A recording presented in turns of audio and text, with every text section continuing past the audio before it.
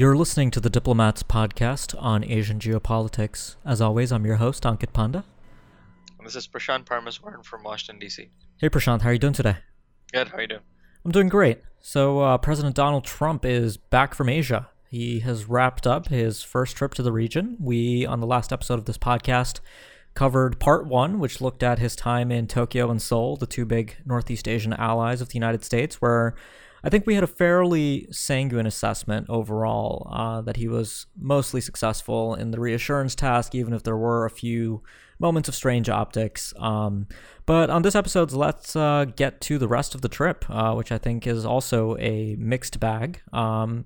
He went to China, where he met with Chinese President Xi Jinping, discussed a range of regional, bilateral, and global issues. From there, he traveled to Vietnam, where he participated in the Asia-Pacific Economic Cooperation Summit, APEC, and delivered a major speech on the theme of a free and open Indo-Pacific, which we've hinted at previously on this podcast. And he attended a bilateral summit with the Vietnamese. And following that, he ended up in Manila for the ASEAN Summit. ASEAN was celebrating its 50th anniversary this year, the 40th anniversary of U.S.-ASEAN ties. And he also had a bilateral meeting with President Rodrigo Duterte, and at the end of the day, he did not end up staying for the plenary session of the East Asia Summit after things ran behind schedule, and he ended up leaving Asia slightly earlier. So there's a lot to talk about here, and I'll also add that we'll also maybe talk a bit about the much discussed meeting of the Quadrilateral, which I think is getting interest in some countries more than others. Certainly India is giving quite a bit of attention to this. It was front page headlines after this meeting. But let's start off in China, Prashant. This was obviously a highly anticipated stop on this trip. The U.S.-China relationship continues to remain the most important bilateral in many ways for the United States in the Asia-Pacific, just given the uncertainties involved and as China becomes increasingly ambitious and less shy about showing its ambition. Certainly after the 19th Party Congress, that's more than apparent given Chinese President Xi Jinping's clarity about where China's headed in the world. But I wanted to sort of get your 30,000-foot review of his trip in China. How well do you think Trump did in terms of not only pursuing U.S. interests, but also just generally dealing with some of the more difficult questions when it comes to the relationship with China, including North Korea, the South China Sea, the regional security architecture. How do you think Trump did in Beijing? Yeah, I mean, I think, going back to the theme that we did the last podcast we talked about, which is, expectations for this trip overall were quite low. And I think that applies on the China trip as well, because you had a position where President Trump was going to China with his domestic position quite weakened and uncertain. And also a lot of U.S. policy in the Asia Pacific was still kind of being built, whereas Xi Jinping was coming out from a party congress having consolidated his power, and China's initiatives in the Asia Pacific with respect to One Belt, One Road, a lot of that architecture has already been built and is still there. So he did have that dynamic to negotiate. Not many people were hoping for much in terms of substance, and we didn't get a lot of that. We saw them talk about North Korea. We saw them mention some stuff in the way of trade and sort of the regional and global order, but not any significance in terms of specifics. And I would say that would kind of be the worry for the rest of the Asian states who are looking at this, because I think when people were looking at the trip initially, they were worried that the Chinese were trying to woo Trump with this sort of state plus visit, and that he might sort of fall for that, and we could see more of this sort of U.S. China first Asia policy, right, where Trump would be kind of softer on China and not really sort of built out or seek to alienate Beijing. I don't know if we can say for certain whether that's what happened, but I think those fears and uncertainties are still there because we haven't had much of the substance of U.S. policy built out. I think what some folks are hoping is that we will see a stronger and tougher U.S. policy once he gets back, and we see this administration become more of a traditional Republican administration that's tough on security issues. But we haven't seen that to date yet. So still a lot of uncertainty, I think, on the China question. And as we've talked about before, for Southeast Asian countries and other Asian states, they're really looking to the U.S.-China relationship to see what the indications are there to then see what are the implications for them. So the fact that we have uncertainty on this, even if though we're still early in the administration, I think remains a point of concern. Right. I think you pinpointed an important point that stuck out from this trip, which is that anxiety among middle powers in Asia, but also smaller states in Southeast Asia about that so-called, China first approach to Asia, the old idea of a G2, where great power diplomacy between the United States and China ends up dwarfing all other priorities in Asia. And with Trump, it's always been an open question. You've had this struggle inside the administration between the doves and the hawks when it comes to China, and increasingly it looks as if the doves are at least maintaining greater numbers at higher levels of the administration. Certainly, Trump tends to trust many of the doves that are still in the administration. Most notable probably being, his son-in-law and daughter, Jared Kushner, Ivanka Trump, who have quite a good rapport with China. And, someone like Peter Navarro, who is probably the biggest hawk in the administration, he was actually left back in D.C. for this trip. And I think you saw a lot of that play out along with what Trump ended up actually saying. I mean, his remarks on trade, which you briefly alluded to, I thought were illuminating. He did point out the massive trade deficit that the United States has with China, but the attribution for that deficit was interesting. He did not, he specifically said, "I don't blame China. I mean, any country would take advantage of this." And he might have been right in that sense, but then he, in Beijing, in the Great Hall of the People, he blames his predecessors for allowing China to take advantage of the United States, almost as if he was back just in the United States at a campaign rally. And the optics of that, I have to say, weren't great, especially when you consider the broader message on multilateral, robust, liberalized trade that Trump delivered in other destinations on this trip, including in Vietnam. But definitely, I think the Chinese succeeded in managing the optics of this trip as one, again, demonstrating a good personal relationship between Xi and Trump. And I think Trump really played that up. Reportedly on Air Force One, he told reporters that he felt respected by Xi and he will always value a relationship built on respect more than a relationship built on friendship. And I don't know if that was a conscious attempt by Trump to maybe take a snide stab at, Abe and Moon, who seem to be really playing up the friendship angle. Abe's been really trying to develop that interpersonal relationship, the golfing and everything. But with Xi, it seems like, Trump's really been reciprocating. And also, this is going to sound ridiculous, but in 2017, it's really an important mode of analysis. He changed his cover photo on Twitter after he left China to show, him and Xi Jinping and Melania Trump and Peng Liyuan, standing there. He didn't do that for Abe and Moon. I thought the optics of that, again, were somewhat notable. Overall, it does seem that, Trump has taken a liking to Xi Jinping. He sees a leader who appears to be strong. He's been congratulating him on Twitter. So I think that unease around this idea of a G2 or a China first approach to Asia isn't going to be entirely evaporated after this trip. If anything, it's going to be more of a concern, I think, heading into 2018. But again, I wrote about this for the South China Morning Post, and I think there is really a possibility that bureaucratic forces, and I think there's evidence of this, especially at the National Security Council level and elsewhere in the White House, might ultimately succeed in shifting the tide of U.S. policy. That even if at the presidential level Xi and Trump maintain a good rapport, U.S. policy may finally come to start hitting on some of those more difficult questions that matter to this administration, including the trade deficit, including the South China Sea. Shall we move on now to the next destination on this trip, which was Vietnam? So I guess let's start by talking about the APEC summit. The minute I heard that Trump would be going to an APEC summit, I was already worried because I think everything that Trump has embodied, when it comes to international economics and trade, is essentially the antithesis of what APEC stands for. APEC is it's a body for consultation on free and liberalized trade in the Asia-Pacific region, which is something that Trump has explicitly rejected. And he took the opportunity to, again, make this clear at APEC. But Prashant, I do want to talk about this speech that we alluded to earlier on this podcast and in previous episodes, where Trump addressed finally this theme of the free and open Indo-Pacific, which we've heard a bit about from Secretary of State Rex Tillerson. But I wanted to get your reaction to that speech. What'd you make of it?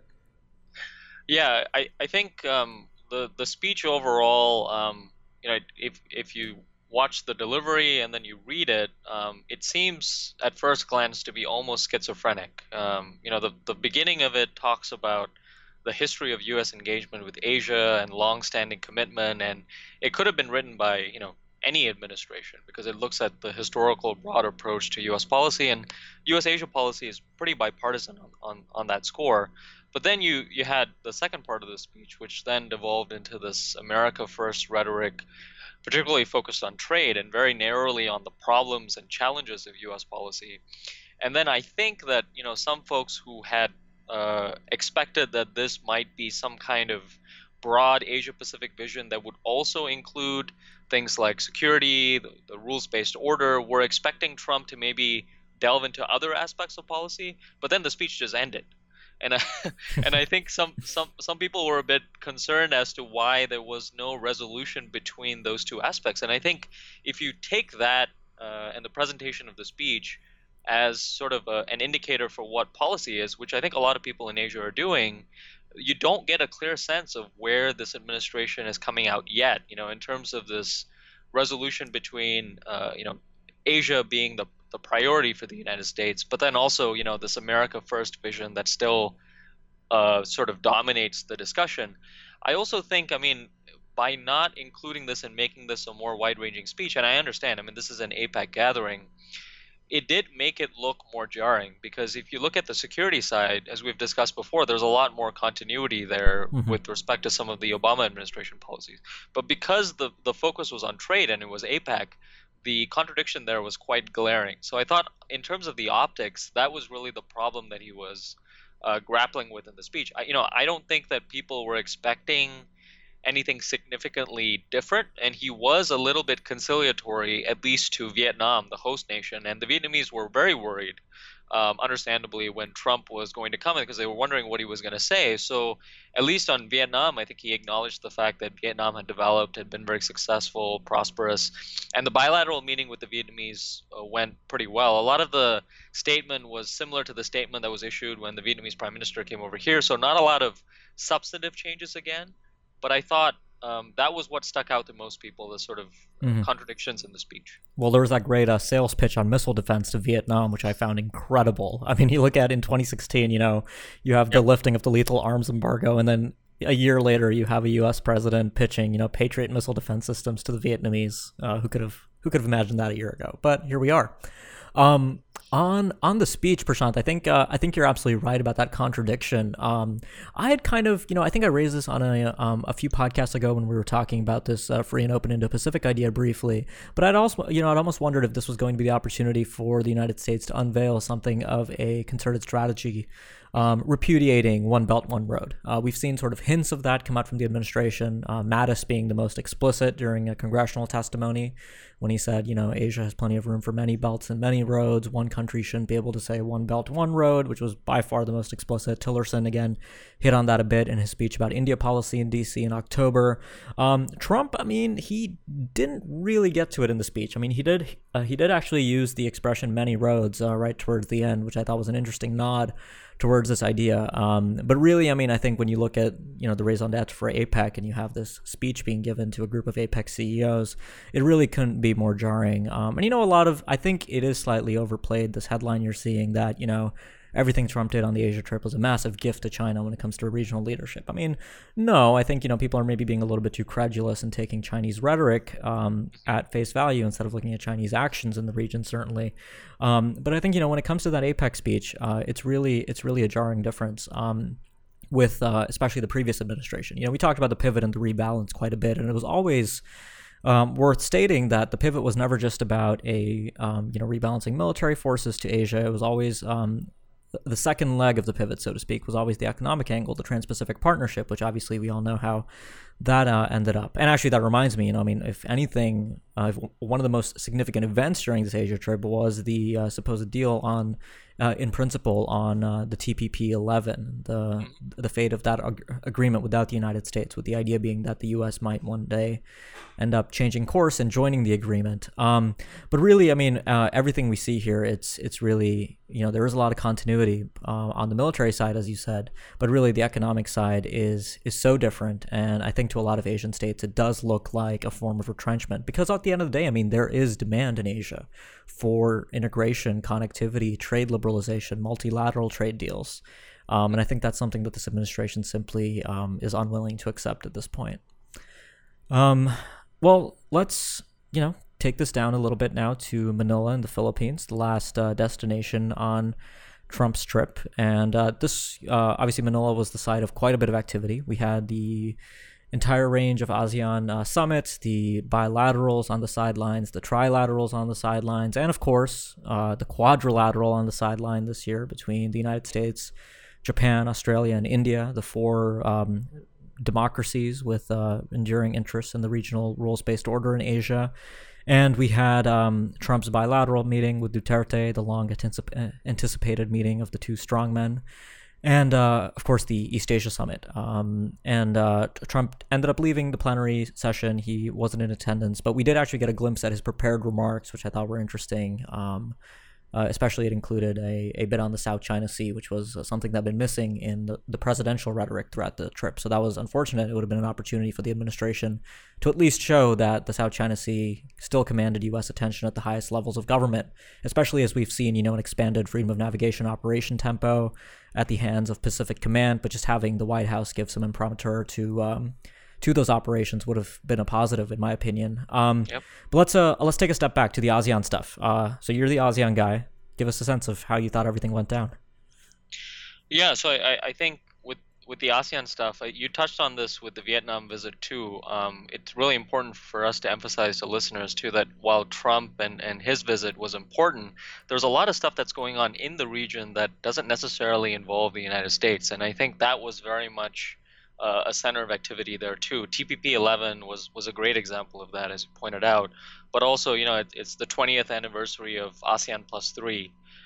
So you had the ASEAN nations with China, South Korea, and Japan do meetings on that to commemorate that anniversary. So that's sort of a form of regional economic integration as well. You had the ASEAN states among themselves issue a couple of declarations on cyber and terrorism, which are kind of the two main threats now in the region that are getting greater focus. So that was on the ASEAN side. I do think on Trump and Duterte, which kind of was eventually unsurprisingly the big awaited summit meeting that people have been talking about. We mentioned this in the last episode too. I mean, the state of the U.S.-Philippine relationship was already quite good even before Trump made the visit. In fact, officials on both sides were worried about the implications of both leaders meeting because there might be an off-the-cuff remark that could, sort of derail the cooperation that was already ongoing. Both leaders managed to avoid that, and the joint statement was fairly boilerplate. A lot of the things that we expected that were happening already were enshrined in them. No surprises there. But there was that remark that Duterte made about journalists, being spies, and Right. Trump sort of chuckling. And unfortunately, that, as many people feared, did end up forming part of the headline and the narrative of the visit, which is that, Trump really doesn't care about human rights, and given what's going on in the Philippines, and also, by the way, human rights and democracy were not a major focus of the trip. And I think that's a lot of the negative press coverage that came out of the Philippine visit. But the relationship between the two leaders, it remains to be good. I mean, they had a phone call. It was, a bit controversial in terms of the details that Trump disclosed during that phone call. But even the bilateral meeting, I mean, they have a natural relationship in terms of being very frank, straightforward, keeping meetings short, keeping things crisp, and then leaving their bureaucrats at the working level to sort things out, and that suits the bureaucrats just fine too. So. Yeah, absolutely. And also, the divergent reports between Malacanang and the White House on human rights, who said what.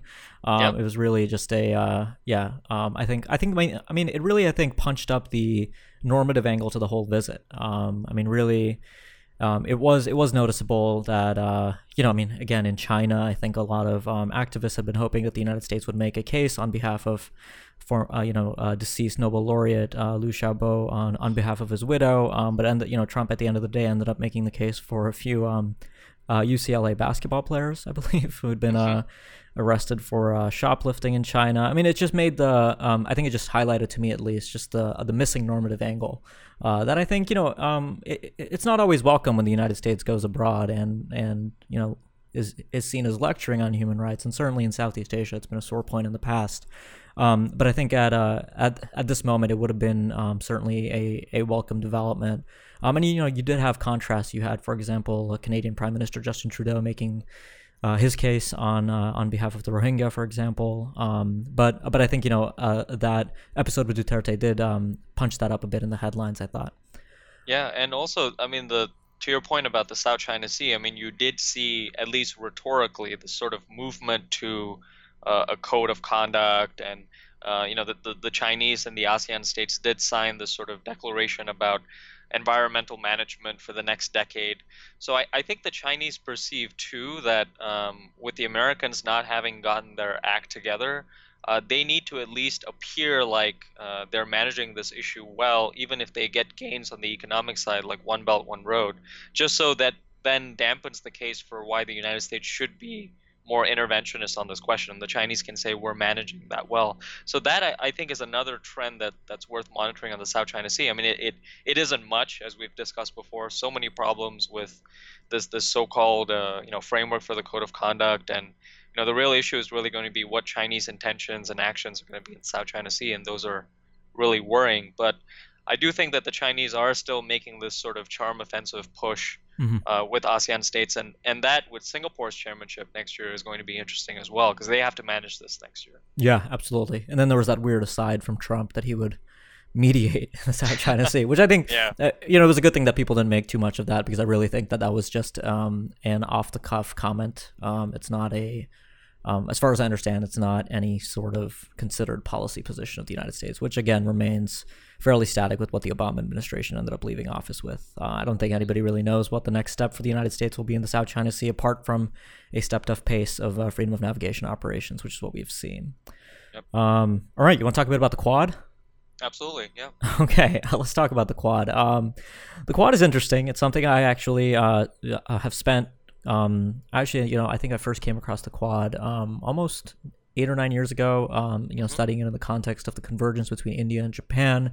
It's a fascinating idea. It was originally coined by Japanese Prime Minister Shinzo Abe during his first term in office back in 2006, 2007, when he was just in office for a year. He had to step down amid a personal sickness, but it was an interesting idea. The idea was that as a rising China appears on the horizon in the Asia Pacific, that the three middle power democracies, Japan, Australia, and India, would come together with the regional hegemon, the United States, also a democracy, to forge a like-minded forum. And it was really a forum. I think the Quad has been overstated. It is not an alliance. It is not any sort of well-defined organization with commitments. There is no, this isn't like the BRICS. There's no development bank. There's no capital being pooled together. And in fact, I think it's really worth emphasizing that the meeting that took place that generated all these headlines on the sidelines of the ASEAN summit took place at the working level. I mean, these were, senior diplomats, but again, this is below the level of ministers. Certainly, we're a while away from a leaders summit between the leaders of these four countries. I think and it was primarily, again, a result of Japanese initiative. Shinzo Abe, after winning the snap election, thought that this would be a productive way to spend, this upcoming bout of summitry in Asia. And this meeting that took place, there were a few themes that all agreed on. Really came down to this idea of preserving a free and open Indo-Pacific, a rules-based order in Asia, supporting freedom of navigation, opposing terrorism, opposing proliferation, expressing concern about North Korea, maritime security cooperation. But nobody really knows where the Quad is going at this point. I think the reconvening of the Quad sends a message. It suggests that these countries are indeed, again, like they were in 2006, 2007, concerned about the rise of China, but there really isn't an answer yet to how they will, I don't want to say counter, because that, again, I think pushes this narrative that this is really a coming together of states to push back China, to reduce space for China. But really, I think they're, they indicated with this meeting that they stand for an alternative vision, a status quoist vision. But the problem is, a lot of China's success has been in spite of the status quo.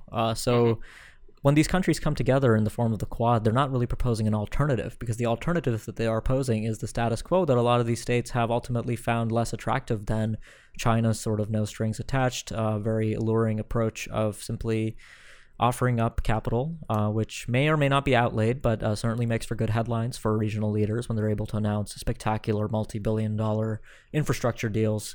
But again, there is a lot of promise here, and this is really a first step. I think that's worth emphasizing. Geopolitically, it may or may not be a game changer. It certainly won't lead to any sort of military alliance. I just don't think that the temperament is there. Certainly not there in India or Australia. Japan, again, remains hamstrung by its constitutional limitations, and even Indo-Japanese military cooperation has been hard won over the past decade or so. So that's sort of my take on the Quad. I know, you've also written about this trilateral, quadrilateral trend across Asia, and we've talked about it before, Prashant. What's your impression of this?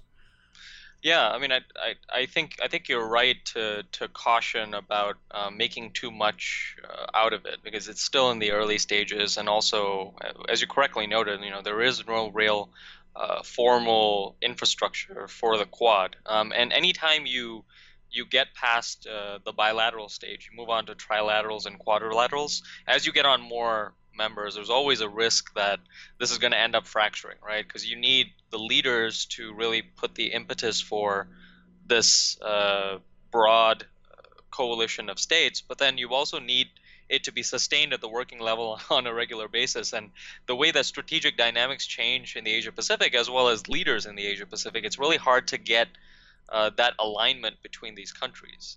I think we're definitely at that stage now where we could see more action on that. But what's been interesting, though, is you're seeing at the official level, and folks have been cautioning about the fact that this can't only be about security issues. So that a lot of the agenda that you mentioned, non-proliferation, maritime security, and some of these challenges, those are the easy things to do. I mean, you could have a Quad with an exercise schedule, and these countries doing anything from humanitarian assistance and disaster relief exercises or maritime security. But you need to make sure that that's balanced to address this notion of a free and open Indo-Pacific, to also include things like, in some of the trilaterals, they've talked about women's empowerment as being one issue where they could work together on. On the economic side, how can you get financing involved? And you saw on Trump's Japan leg some initiation of that. But the problem is, a lot of the stuff in terms of sharing common goals with democracies, these are things that they share in terms of a general commitment to. But when you get down to specifics, it's really hard, right? Right. The Indians, are not known for their chops on free trade, right? I mean, right. Putting it lightly. Yeah, exactly. So, and on democracy and human rights, the Japanese have a very different way about talking about that than the United States does, or even India does. So it's really tough to find that alignment to make sure that it's not only comfortable for all sides, but that it's broad-based enough to not be seen as only about China. Clearly, this is partly about China and about the regional order, and that's fine.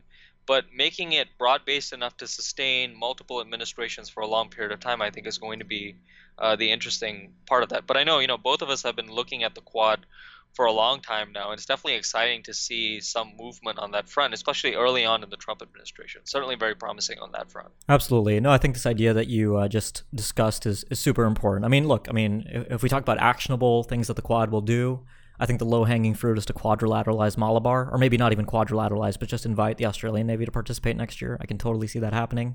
Yep. It's a quick and easy deliverable. I think even the Indians are down to do it now after Doklam this summer. In fact, I think a lot of the enthusiasm you've seen, especially in the Indian media, it was remarkable. You have a working level meeting on the sidelines of an ASEAN summit, and it's front page news on almost every major Indian newspaper. There is great enthusiasm in New Delhi about this, and I think the security deliverables to me again do seem easier. It's that other side of the equation. It's how do you counter the Belt and Road that right. I think these countries will have to do a little work to figure out, and they may ultimately decide that this will ultimately end up being about security. All right, so to wrap this up, let's just very briefly talk about the East Asia Summit, and here I guess we won't be talking about Trump much since he did attend the dinner, but ended up taking off a little bit early. Did you manage to catch his prepared remarks, which he shared with reporters on Air Force One? Yep, I did. Yeah, that was interesting. Yeah. It was, on the South China Sea, which I talked about a bit before, it really shows that there's been, little policy movement. It's been effectively static. On North Korea, it's interesting that the United States still pursues comprehensive, a complete, verifiable, and total disarmament instead of irreversible. I don't know if that's a Trumpism again or a policy move. It's appeared in his prepared remarks twice now. So part of me wonders that it's some sort of strange policy move, but I'm not sure exactly what it might mean. But there was this debate about Trump not attending EAS. And EAS has, at least in the Obama years, came to symbolize one of the major ways the administration was showing that it would be a Pacific-oriented, Asia-first foreign policy team, thinking about this region above sort of the Middle East, where Americans had grown fatigued. And for Trump to skip EAS, there's certainly the optics of that, I think, are again not great, especially in light of a lot of the mixed messaging we saw on this trip. But do you really think that this is as big of a deal as people are making it out to be, or do you think that maybe this won't be the end of the world for the administration on Asia? Yeah, I mean, I think it's somewhere in between. I mean, I think other presidents have missed EAS before, so this is not something that is out of the ordinary. But this is not an ordinary administration either. So the fact that this is the Trump's first year in office, there are already questions about multilateralism. This is ASEAN's 50th anniversary, 40th anniversary of U.S.-ASEAN ties, and so much uncertainty already about the administration. And the fact that staying there would have been an extra 24 hours, not even, that is a worrying sign. And you saw that play out on the front pages, and certainly it's not very reassuring in that regard. Now, I don't know if he stayed, whether it would have made much of a difference, because he stayed for most of the gatherings. Most of it was in terms of the significance and substance that was accomplished. But I do think, that there is this sense. I mean, the United States pushed quite hard after a debate in the Obama administration to get ASEAN to admit the United States into the EAS. There was a long, drawn-out process. And the process of scheduling so that the U.S. president can be there is a significant process in and of itself. And the United States, under the later stages of the Obama administration, was making all this effort to say that the EAS needed to be more action-oriented. And I think, anytime you're trying to make changes to an organization, it helps to be there for all of its deliberations. And if you're not, that significantly undermines your message. Absolutely. Well, I think my bottom line on this Asia trip is it could have been worse. It wasn't great. It wasn't a total disaster. Important things that needed to be done, for example, reassuring Seoul and Tokyo at a time of an unforeseen level of threat from North Korea, I think went off fairly well as could be. Elsewhere, I think there was plenty of room for improvement, but nothing really appeared to fall off a cliff. I think a lot of this is still going to be maybe regarded in a few years' time as the United States sort of shooting itself in the foot, especially when it comes to multilateral trade and TPP and a few things like that. But I think the bottom line is that things could have gone a lot worse. What about yours? Yeah, and the North Koreans didn't launch a missile, so Yeah, absolutely. Yeah. Do you is that your take too, or do you have a variation? Yeah, I mean, I think that definitely the case. I think you could argue that there were a number of missed opportunities for the visit. I think one was, and I think maybe falsely so, people in the region were expecting a more sort of comprehensive rollout of a strategy. But the fact is, as you and I have talked about this before, you have so little senior officials confirmed in the Trump administration to carry out actual policy, and the fact that even an organized administration like Obama's took 2 years to roll out the pivot or rebalance. I'm not surprised that administration is not there. And as Lee Hsien Loong hinted when he was here at CFR and he gave an address, he was like, essentially, now may not be the time for really ambitious initiatives for the Trump administration to do in terms of trade.